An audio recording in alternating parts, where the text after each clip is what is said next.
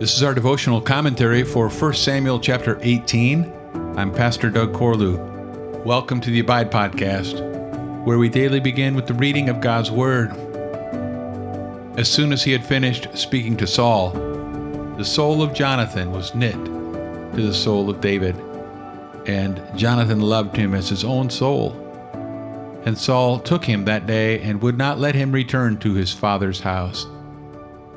Then Jonathan made a covenant with David because he loved him as his own soul. And Jonathan stripped himself of the robe that was on him and gave it to David, and his armor, and even his sword, and his bow, and his belt. And David went out and was successful wherever Saul sent him, so that Saul set him over the men of war. And this was good in the sight of all the people, and also in the sight of Saul's servants. As they were coming home, when David returned from striking down the Philistine, the women came out of all the cities of Israel, singing and dancing to meet King Saul, with tambourines, with songs of joy, and with musical instruments. And the women sang to one another as they celebrated, "Saul has struck down his thousands, and David his 10,000s." And Saul was very angry, and this saying displeased him. He said, "They have ascribed to David 10,000s, and to me they have ascribed thousands, and what more can he have but the kingdom?" Saul eyed David from that day on. The next day, a harmful spirit from God rushed upon Saul, and he raved within his house, while David was playing the lyre, as he did day by day. Saul had his spear in his hand. Saul hurled the spear, for he thought, "I will pin David to the wall." But David evaded him twice. Saul was afraid of David because the Lord was with him, but had departed from Saul. So Saul removed him from his presence and made him a commander of 1,000. And he went out and came in before the people. And David had success in all his undertakings, for the Lord was with him. When Saul saw that he had great success, he stood in fearful awe of him. But all Israel and Judah loved David, for he went out and came in before them. Then Saul said to David, "Here is my elder daughter Merab. I will give her to you for a wife. Only be valiant for me and fight the Lord's battles." For Saul thought, "Let not my hand be against him, but let the hand of the Philistines be against him." And David said to Saul, "Who am I?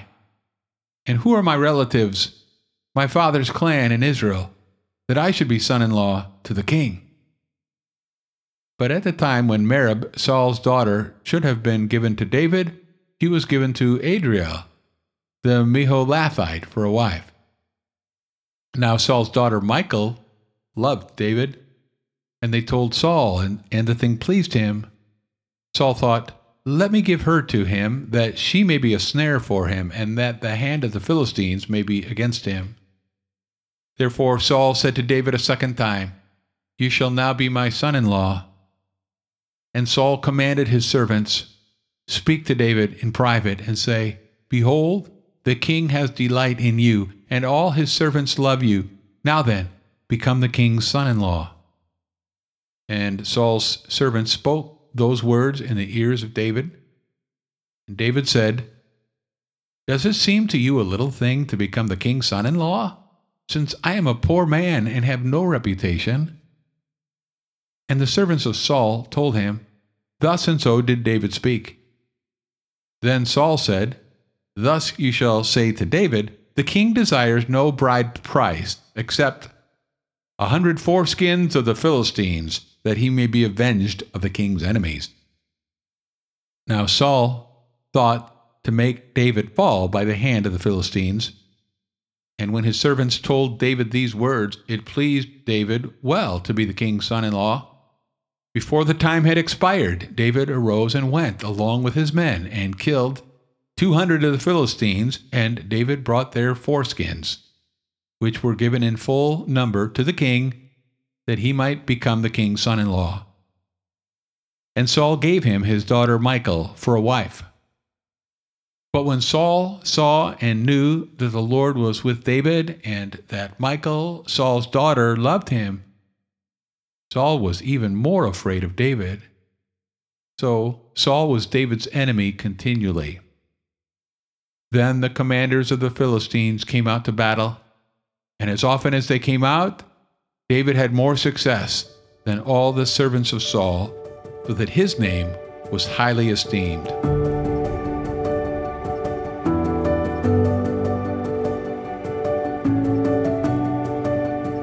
We love you, Conrad. Oh, yes, we do. We love you, Conrad, and we'll be true.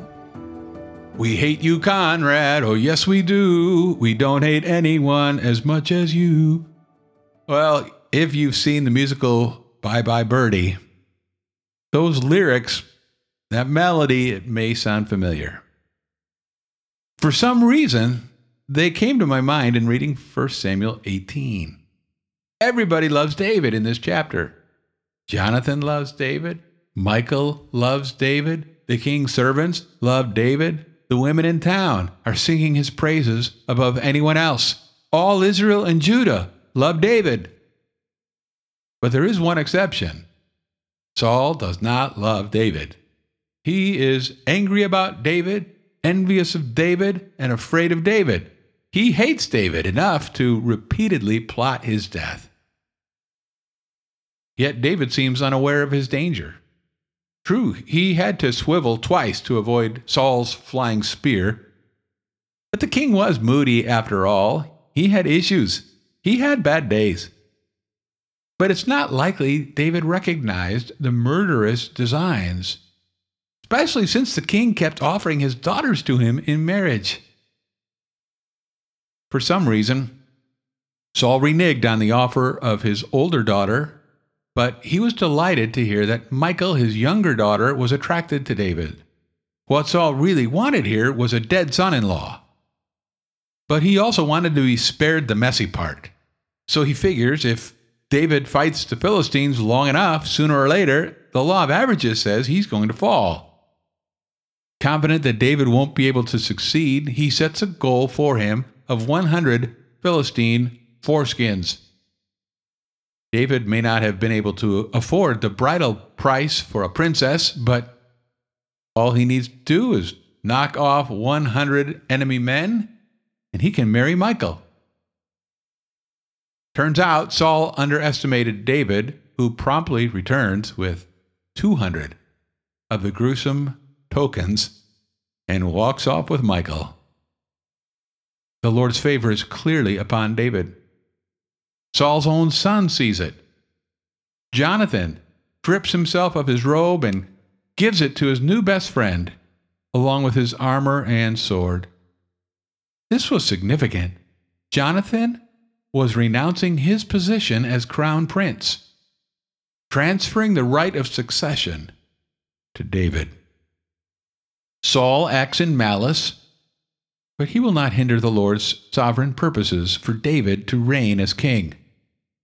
Though Saul hated David, God loved him much more. The Lord quietly protects all his servants, even from unseen dangers that are completely unknown to them. Meditate on this truth and praise his name. Thanks for listening to the Abide Podcast. For more information about Summit Church of Alta, go to summitefc.com, and I'll meet you again next time as we abide, living daily in the Word